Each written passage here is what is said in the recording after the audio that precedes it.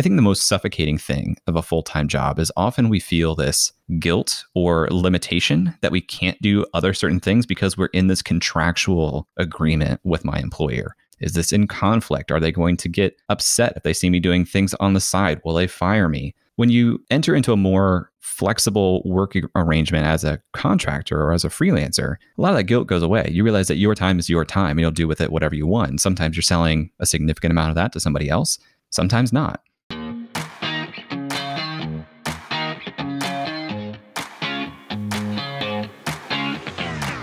We became entrepreneurs because, more than anything, we want freedom. We want to be in control of our own schedule, income, and life. But unfortunately, that isn't always the reality of being a business owner. I'm Gillian Perkins, and I'm on a mission to take back entrepreneurship for what it's supposed to be. In every episode, I'll share with you how to get the most out of every hour you work, so that you can work less and earn more. Let's get to it. With the events of 2020 behind us, more people than ever before are taking the leap to work for themselves. The upside is obvious: flexibility, security, and no limit on your potential earnings. But most people are also painfully aware of the challenges of getting started. What business should you start? Will anyone even want to hire you? And how can you find your first clients? To help you answer those questions, today on the podcast, I'm bringing you Jay Clouse.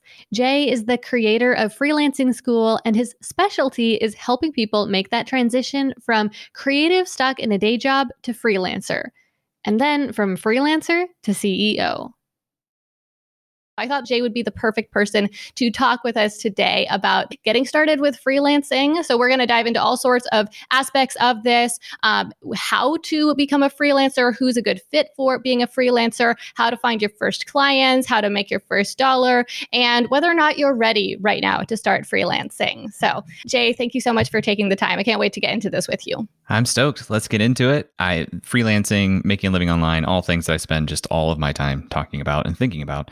So happy to pass that on, and hopefully somebody finds some inspiration from it. Yeah, absolutely. So could you start out by just telling us a little bit about your story and how you got started working for yourself? Yeah, I grew up in a farm town, and my parents were high school teachers, and I had a very limited view of what was possible for my career. I thought it was, you go to school, you get a degree, you get a job with that degree, you work that job for like 35 years and you retire. And when I got to college, I had the good luck of sharing a common wall in my dorm with a couple of kids who started businesses in high school.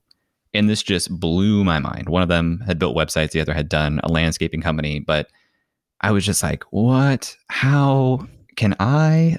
And I would go and pitch app ideas to them because at the time, iPhone apps were just like the thing to be making and doing. And one time they said, that's actually a pretty good idea. You should go pitch that at this business plan competition. And I was like, what does pitch mean? What is a business plan? I don't know anything about this. But that got me involved in the entrepreneurship club at the university that I was going to. And from there, I was really hooked on startup culture. I was like, I want to be a tech bro. I want to build the next scalable social media site like Facebook and do that. And I kind of followed that path for a while. Started a digital ticketing platform right out of college. We went through an accelerator. We raised money. We sold that. And I was like, wow, that was an awesome learning experience. That is what I thought I wanted to do. And now I know it's not actually what I want to do. It's really, really intense to do like a tech startup thing. So I went into a product management role at another startup because, again, my viewpoint was still pretty narrow as to what entrepreneurship was. I thought it was like tech startups. But after a while of having a boss, going from being a co-founder of a company to now having a boss, it's just a big culture shock, and I didn't love it. And all I knew was that I wanted to go back out on my own, and I didn't know really what that meant, but I thought I can figure that out.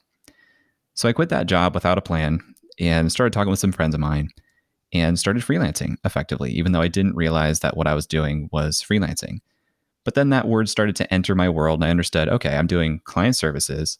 I'm doing this to pay the bills because I thought it was going to be a stepping stone to maybe even the next job or at least the next thing. This is what I'm going to do now to earn enough to figure out what I want to do with my life. And along the way, it just kind of stuck. And I started creating content. I started writing a lot. Then I started podcasting. And I started integrating all these different parts of like a full digital creator tool stack into what I was doing: blogging, affiliate marketing, podcasting,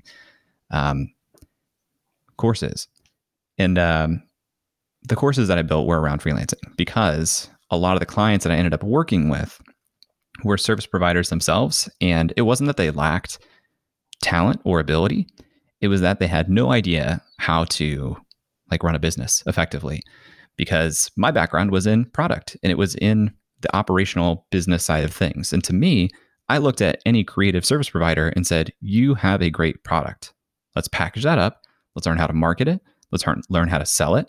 And you can be really successful doing that. But a lot of creative people who were drawn to freelancing also are almost repelled by the idea of selling, sales, business. It feels antithetical to them. And I wanted to bridge the gap to teach them, look, you got into freelancing because you want more time, you want more money.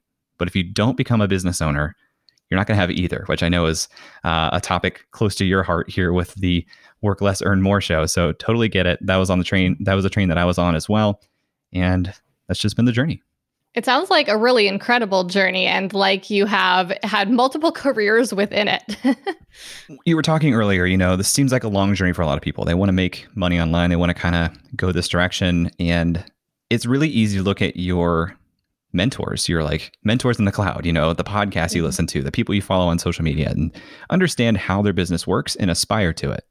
But what you don't understand immediately is how much time goes into every bit of that to build to where they are today. It just takes a long time. And the shortest path, in my opinion, to make money online is through services.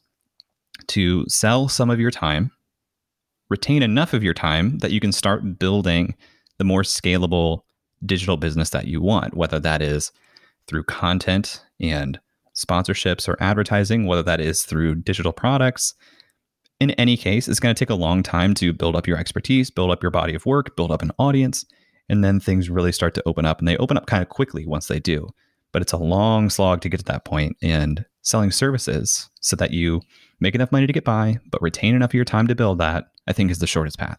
So you mentioned that the first real business venture that you went into was that tech startup that you took all the way up to the point when you sold it, and that your kind of takeaway there was lots of good lessons learned, but turns out that wasn't actually what I wanted to do. And then later you went into freelancing, even though you didn't quite realize it was freelancing at first. But it sounds like you ended up enjoying the freelancing more, and freelancing was more aligned with your real goals or priorities because you went on to not only continue doing it for a while, but to teach other people to do it as well. So there must be something there that you thought, this is it. So what was the difference for you between building the tech startup and freelancing? Why was freelancing better for you?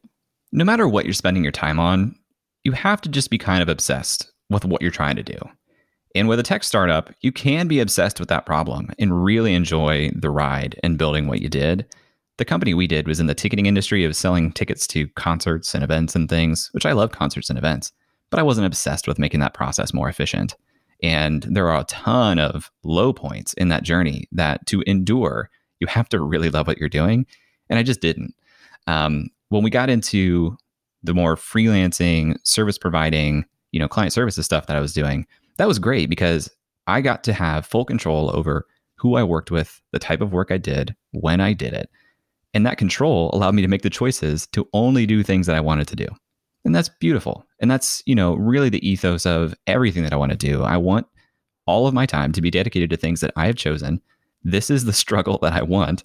And this is the struggle that I enjoy doing. Because otherwise, what is the pursuit of money and anything for? Our most scarce resource is our time. And I think the best pursuit of your life is to get the most out of that time for yourself, your loved ones. And building a business is really, in my opinion, the best way to do that because you can eliminate a lot of the trade-offs that people have when they take a job. A lot of times a job is a means to an end. I think about the word work a lot. It's in the title of this podcast. But there are like two cultural definitions of work. One of them being like this means to an end so I can enjoy my life. The other one being like my life force. My work is what I care about so much. This is what I'm here to do. This is how I'm enjoying my time.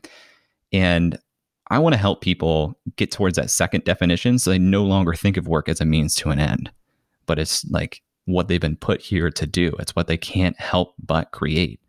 And freelancing and choosing who I work with, what I work on, when I work, what I work on outside of the client work, that was such a eye-opening experience for me. I couldn't agree with you more. I've done a couple podcasts myself about this topic of leaning into the work. And even though this podcast, is called Work Less, Earn More, I felt that it was necessary to make a couple of podcasts saying, I'm not saying that I think we should work as little as possible because work is something to be avoided. Because I found myself falling into a trap occasionally where I put work in this box when I was trying to minimize it. And I said, I want to work as little as possible. How can I get as much done in as little time so that I can get out of the office as quickly as possible? And it ended up leading me to hate work. And I didn't want that to happen because I do the work that I do for a reason. And I care about the work that I do. And I truly believe, just what you were just saying, that we were created to work and that is really the human experience is work. And, doing different activities for different ends, if you will, and doing them well. And so finding our enjoyment there, our enjoyment of life there, I think is an amazing gift. So yeah, I just really agree with you on that. As I say, or at least express ourselves, right? Like, I think, the happiest people that you and I probably know are those who just get to spend their time on whatever they want to spend their time on and expressing themselves in a way that is enjoyable for them. And I think that's, what it really means to create work that you care about.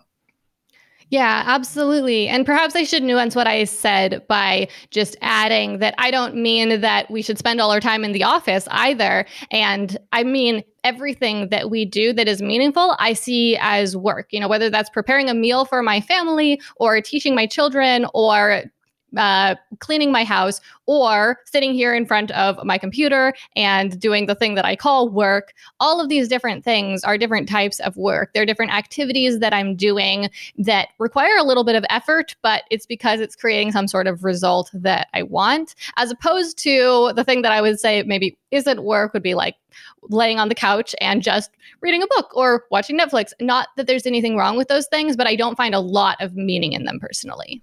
For sure. So let's move on and get more into the nitty gritty of the freelancing discussion and maybe talk about how people can get started freelancing if they see this as a good opportunity to get more involved in that work and be a little bit more hands-on with it, enjoy the process, and also start earning some money sooner in their business. Because as I alluded to at the beginning of this episode, a lot of people end up getting discouraged as building their business takes so long. They're waiting so long for their audience to start growing, and they think they can't make any money until they have a big audience. I know I was definitely struggling with that myself. Or they think that their company has to get to a certain size in terms of a number of employees or a structure before they will be able to really earn significant money. So let's say someone wants to start earning some money sooner. How could they do that with freelancing? I would encourage anybody listening to this to expand the way you think about employment and compensation. Because if you have a full-time job right now, you're on W-2, the only difference between a full-time job versus full-time freelancing is that company is probably promising you some extra benefits, which might be retirement, might be healthcare. But those are things that you can also contribute to and build for yourself if you were just doing full-time contract work. So if you're thinking about this leap to freelancing as this big departure from what you're doing now, it's really not. Like right now, you have essentially a client who is paying for full-time, 40-hour-a-week exclusive rights to your creative work time. With that lens, it's a lot easier to think about, well, freelancing is just doing maybe exactly the type of work I'm doing now, but without granting essentially an exclusive license to my time to one employer. And maybe the immediate trade-off is, okay, I won't have the 401k, I won't have the same healthcare benefits. Again, those are benefits that you can still create for yourself and invest in your retirement. In fact, you should. You should have healthcare. But you can really just think about this leap as, how do I start doing this independently so that I have more control over my time? Because I think the most suffocating thing of a full-time job is often we feel this guilt or limitation that we can't do other certain things because we're in this contractual agreement with my employer. Is this in conflict? Are they going to get upset if they see me doing things on the side? Will they fire me? When you enter into a more flexible work arrangement as a contractor or as a freelancer, a lot of that guilt goes away. You realize that your time is your time and you'll do with it whatever you want. Sometimes you're selling a significant amount of that to somebody else, sometimes not. So take an inventory of what you're being paid to do right now by your employer or anybody else, and not just the job description, but the actual skills within that job that you're doing every day that other people may find valuable. It's hard to separate yourself from the things that you already innately know how to do and understand that other people don't have those skills and find them really valuable. But it's really true. The world is really big. The most happy, successful freelancers I know don't work with that many clients every year. You just need to find a handful of people who would prefer to throw cash, which they probably have more of than you would expect, at a problem and your solution to the problem than to spend their more precious resource time learning how to do it or applying the skill themselves. There's a ton of people out there who would much rather you solve their problem for them, and they'll throw money at it so that they can retain their time to either do what they do best or do what they would prefer to do. So really take an inventory of your skills, the things that you're really good at, the things that people ask you if you could help them with. So you can start to package that and frame yourself as somebody who can provide that skill, that solution, that service for somebody else. That's a really cool mindset shift to, instead of thinking about, making this huge leap from working for someone else to working for yourself and just feel like those things are worlds apart. And how will you ever bridge that gap? And just the way you described it is, I think, an eye-opener for a lot of people. What do you think about people who are maybe on the other side of the fence, where instead of their mindset problem, if you will, being right now I work this day job and I don't know how to make that leap to becoming a freelancer. That seems super scary. But instead, they see exactly what you were just describing, that freelancing isn't that different from working for a boss. And they think freelancing, I'm just going to have 3 bosses. I'm just going to have 10 bosses. It's not going to be that different. And so that's not what I want. I want to be my own boss. I want to run my own company. I think there's still something for them there with freelancing. Do you have any words of advice for them? I think freelancing is inherently part-time, or I should say impermanent. Typically, I see 3 different paths when someone begins freelancing. They either build into an agency, which is still providing services, but building a business larger than themselves, and they can actually eventually maybe hire themselves out of day-to-day work there. They may just be doing that until they find another full-time job because they do realize, in some regards, I do have more bosses. This isn't exactly what I want. Maybe I'll just take on one freelance client, aka take a job. Or they build towards more of a scalable online business like you and I have done, Gillian. And that takes a lot of time. And I think that freelancing is a great in-between place for any of those futures, and it's all totally fine. But if you're wondering, am I going to have too many bosses? You need to think about, what value do you place on control, your ability to lead projects, your ability to set expectations? Because the most happy, sustainable, successful freelancers that I know, they have really taken control and take the lead on their client projects, and they are more or less the boss to their clients. Yes, ultimately they're paying you. You have to answer to them. You have to give them something they're happy with. But the happiest freelancers who are earning a lot are regarded by their clients as the expert, and they want to be led by that person. And so you step forward and you say, this is the way it's going to be. This is the way the process should work. This is why we're doing it this way. And if you take that leadership stance, the client often is thankful and relaxes and says, okay, they've got this. I don't actually have to do too much oversight, and let you run with it. So it doesn't feel like you have 10 bosses. It feels like you have 10 projects that you're managing a lot of times, and different ways to flex your creativity in that way. But in my experience, if it feels like you have 10 bosses, you're probably competing on the lower end of the pricing spectrum and working with more highly demanding clients. There's an irony here that there's a meme going around Twitter and Instagram fairly recently where it's like $500 client, please send me updates every day and prove your value to me and get on a Zoom call tomorrow. And then there was like $50,000 client. All right, great. Invoice paid. Like people at the higher end of the pricing spectrum are hiring you because they recognize the value you bring, and they often are way more hands off and just want you to do your thing. But, freelancing isn't for anybody, and that's okay.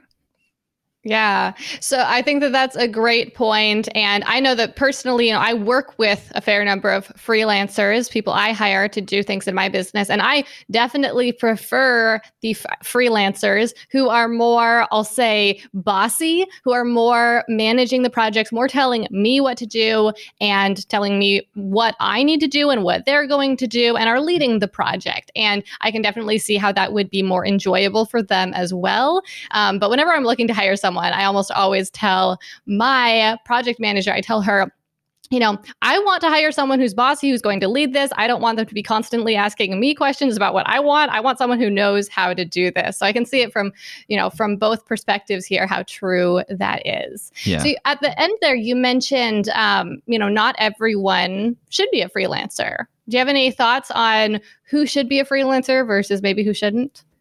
Being a freelancer, being a business owner, it's just hard. Like if you're saying to yourself, I don't know if I want to do this, then maybe you shouldn't. And I know that's like kind of a tough love, harsh stance to take. If you have the question of, I don't know if I'm good enough, that's a different question. You may still have the right level of ambition and drive to get past the, I don't know if I'm good enough, because the chances are you are. And in fact, your question of that is showing some level of self-awareness that is also indicative that you are good enough.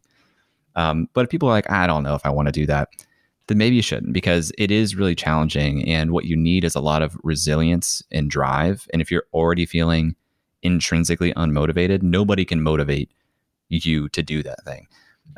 Part of the business that I ran before I was doing a lot of this, content business that I'm doing now, it was working with freelancers themselves in this small mastermind type of format. And I would have some people hire me because they lacked intrinsic motivation, and they thought that I would just push them to do the things that they needed to do. And there's a point where nobody can make you want to run your own business. You have to want to take that challenge on every day, because it is challenging. There are going to be hard days. And the only thing that gets you through is really wanting to do it. If that's not you, that's totally fine. But, I also think sometimes if you know that, I mentioned there are 3 paths out of freelancing often, and one of them is building the more scalable content, digital products type business. When I was purely freelancing as the means of funding that part of my future life, there are times where I would question, is this actually the most efficient path? Because sometimes, especially in the beginning, you end up working a lot of hours for your clients to make the kind of money that you want or need to survive. Whereas if you take kind of a cushy, well-paying job, usually that's bounded to 40 hours a week. You can really know when work is off, and you can reserve a lot of your mornings, nights, weekends to build the more scalable digital business. And that's also valid. I think a lot of people wear the self-employment badge as a badge of honor, and it doesn't have to be that way. Like if you know where you're trying to head, you should probably just find the most efficient path to get there that you can. And that might be working full time so you can reserve more of your energy and, frankly, peace of mind to build things in the way that you want without putting any financial pressure on what you're doing.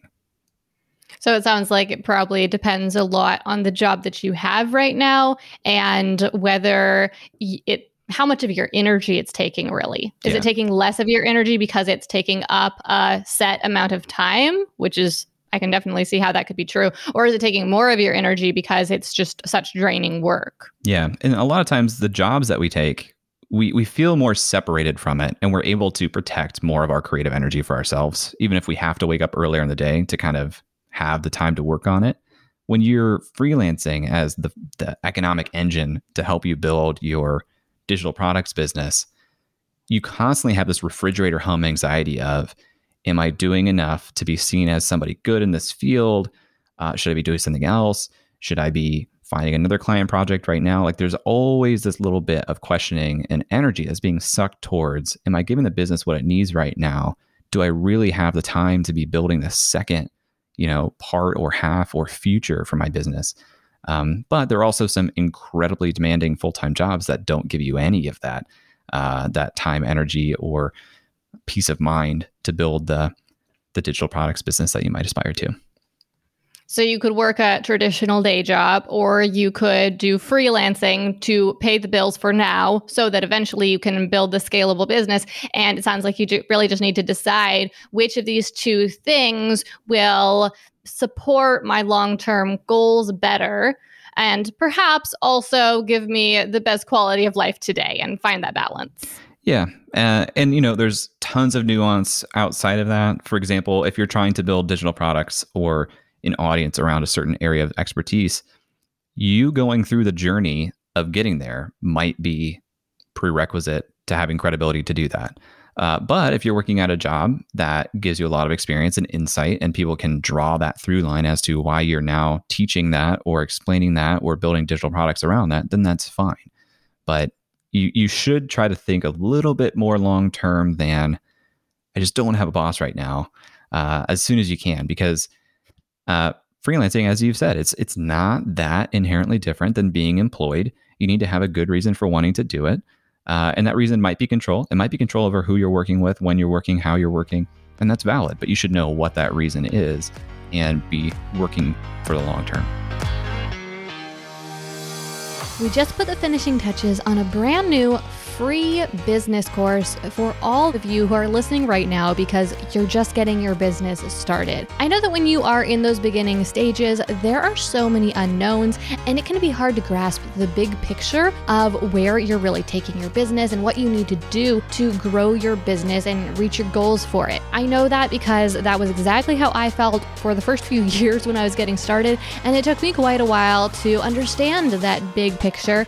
But once I did, I got so much clarity about exactly what I needed to do. So that's why I decided to create this free Small Business 101 course that gives you that big picture perspective. It teaches you the basics of what you need to do to get your business started, as well as helps you to understand actually how your business is going to make money and how you can set up a sales funnel to drive sales into your business, how you can start working with those customers sooner rather than later. So if this sounds like it would be helpful to you and you want to get your hands on a free copy of this course, then just head to GillianPerkins.com/101. So let's go back to something you mentioned a few minutes ago. You were talking about that $500 client versus that $50,000 client.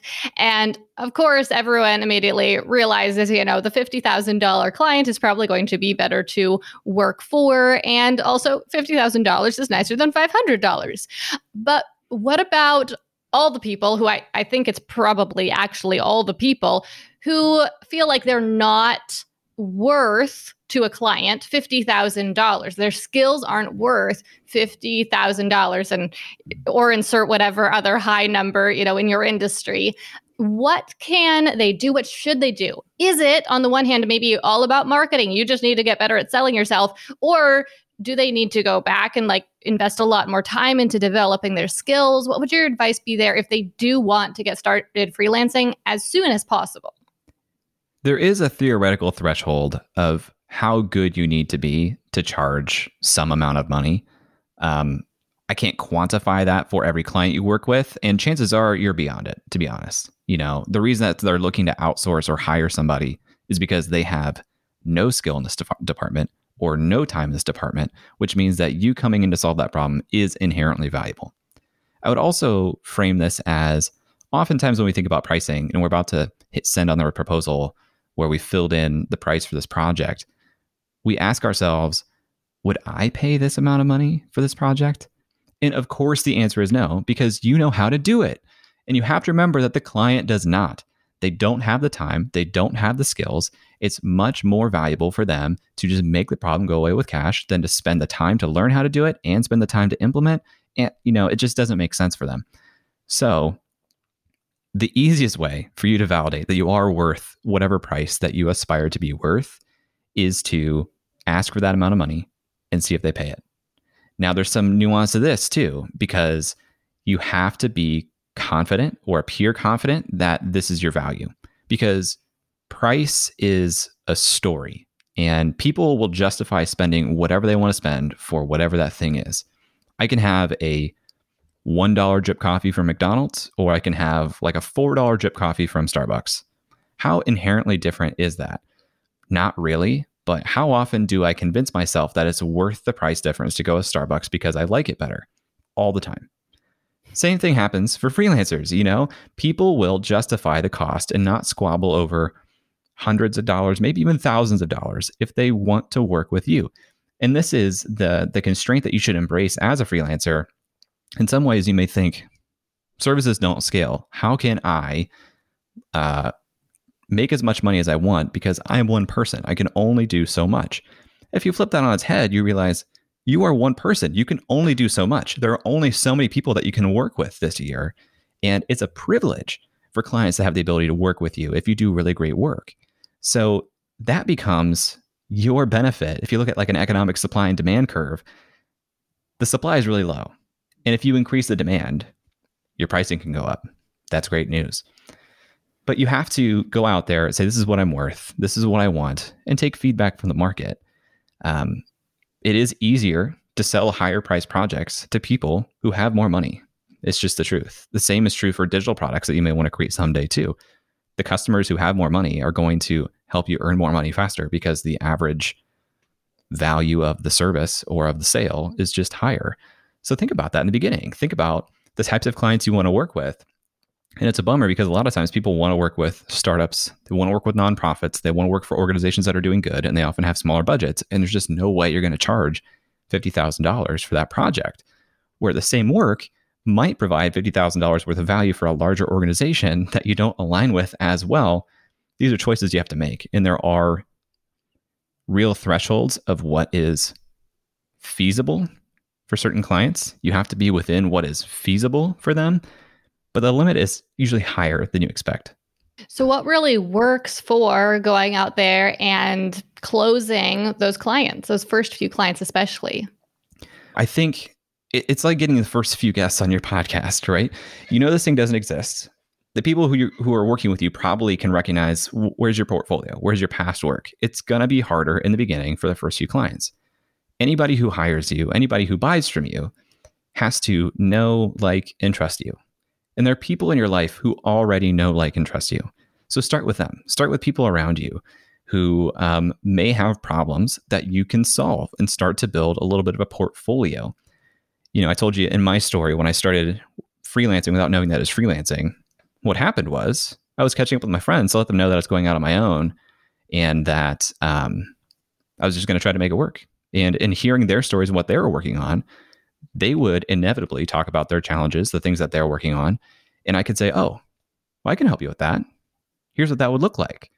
And now, because I went in front of them, helped them identify a problem and proposed a solution, they say, great, problem, solution, let's do that. They're not going to say, hold on, now that you've helped me identify this problem and you say that you can solve it, let me spend a week price shopping and going out to the market and see who else can do that. Sorry, friend, let me go and do that. No, they actually just want to have the problem solved. So I often tell freelancers of any stage, stop thinking about finding clients, start thinking about creating clients, start thinking about having conversations with people who already know, like, and trust you to some degree, even if it's someone that you've met a couple of times who runs a meetup group locally or something. It's going to be a lot easier to find projects to work on with them than starting the process all over with somebody who doesn't know you at all, because you're going to have to get that relationship to the same point that you already have relationships with people around you all the time. So go to people in your life, friends, family, peers, coworkers. I call these people your advocates, people who are already actively advocating for you as a person, as a business owner. They're going to advocate to other people. That's where referrals come from. Or they'll advocate to themselves that they should hire you. And just takes some confidence and saying, I hear your problem. I know the solution. I'm confident that the solution will be good and solve your problem. Here's what it would take to do that. So it sounds like pitching really can be quite simple when you're first starting out if you let it be simple. But I know some people might be thinking right now, like, okay, that sounds easy, but I'm not sure if I'm ready to go and start pitching. I'm not sure if I'm ready for my first client. How can someone tell if they're ready? And maybe what are some things that people should do before they start working with their first client? I would reframe even the idea of pitching. A lot of the activity of creating clients just comes from conversation. You don't have to pitch when the person across the table from you volunteers the problem that they're facing. And you just say, do you want help solving that? And you're not going to be skilled and adept at every problem that you come across. But oftentimes, you know someone who is, and you can say, actually, I know someone who could help you with that. You refer them to that person, and you're starting to build this network of people who appreciate you and are also going to look out for you and your interests. I do think that before you start doing this, you should have a pretty strong idea of the type of work you want to do and the type of person you want to do that work with. Because inevitably, more begets more. And if you have bad clients, it's going to beget more bad clients. Bad is subjective, could mean overbearing, low price, hard to work with. Whoever you work with is going to become a node in a network of people that is being referred to you. And chances are, if they are someone that you had an unpleasant time working with, their friends are also going to be fairly unpleasant. But if you work with somebody great, the opposite is true too. So you should have a pretty clear sense of what type of person you want to work with and filter for that and try to work with that type of person as quickly as possible. Because then you're building your portfolio and your past work dictates your future work. People are using that as a signal of who hires this person. What type of person hires this person? What type of organization, what type of brand hires this person? And they're looking at that list aspirationally in a way. They're saying, do I identify with this brand? Is this a brand that I aspire to? Are they on my level? Because if not, I'm not going to hire this person. If they're working with brands above my level, I am more excited to hire this person because I feel like, wow, I'm getting a deal. I'm getting an opportunity. I'm getting insight into how some of the bigger brands even think about things. So, start with your advocates, try to go high, shoot high for the type of person you want to work with, and just take it one day at a time, build relationships, reconnect with people, socialize the type of work that you're doing and who you're trying to work with. So you start to make your advocates more productive and advocating on your behalf. And it's really just a day at a time. So if someone right now who is listening is thinking, I really am pretty interested in this freelance thing. I think I want to give this a try. What would the first steps be that you would recommend that they take, and maybe some advice you have for them? Well, we just touched on the first one, which is like decide what you're doing, who you're doing it for, because unfortunately, we like to put people in boxes, but we're lazy. So if you give us a box, we'll take the box you gave us and we'll start using that on your behalf. So I like the framework. I help X do Y. I help this type of person do this type of thing, or I help this type of person get this type of outcome. And it should be specific terms. That's why somebody saying I'm a copywriter is less compelling than someone saying I help small businesses sell more products. People say, well, how do you do that? I'm a small business. I want to sell more products. That's something I aspire to and something I identify with. And those are specific terms that when you say I help small businesses sell more products, your aunt can remember that. She'll talk to somebody who says, oh, I run a small business. And let's say, you've got to talk to my nephew. Or I'm trying to sell more of this. Well, you got to talk to my nephew. He does that. They might not understand what copywriting is or how you get that result, but they know what you do, who you're trying to work with. And there'll be a set of eyes and ears is what I call it, out there in the world advocating for you. So once you kind of figure out this, I call it your elevator speech, your I help X do Y, that should become the headline of your website. It should be on your bios of your social media. When you meet people, when you have conversations, you should work it into conversation. So you start socializing this specific box that you want to be put in that can be a signal to your clients. Go to your advocates first. That's who you should be socializing this with. The people who already know, like, and trust you. And then all along the way, this is step 3, I would think, how can I be the most efficient with turning these success stories into something public that makes me look bigger than I am?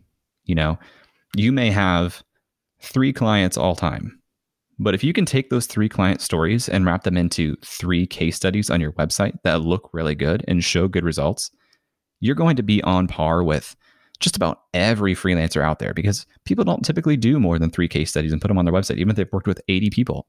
So people are going to be looking at your website. They're going to think you are incredibly accomplished, and it's just going to get easier and easier all the time. I'll tell people all the time, it's not going to get harder than this.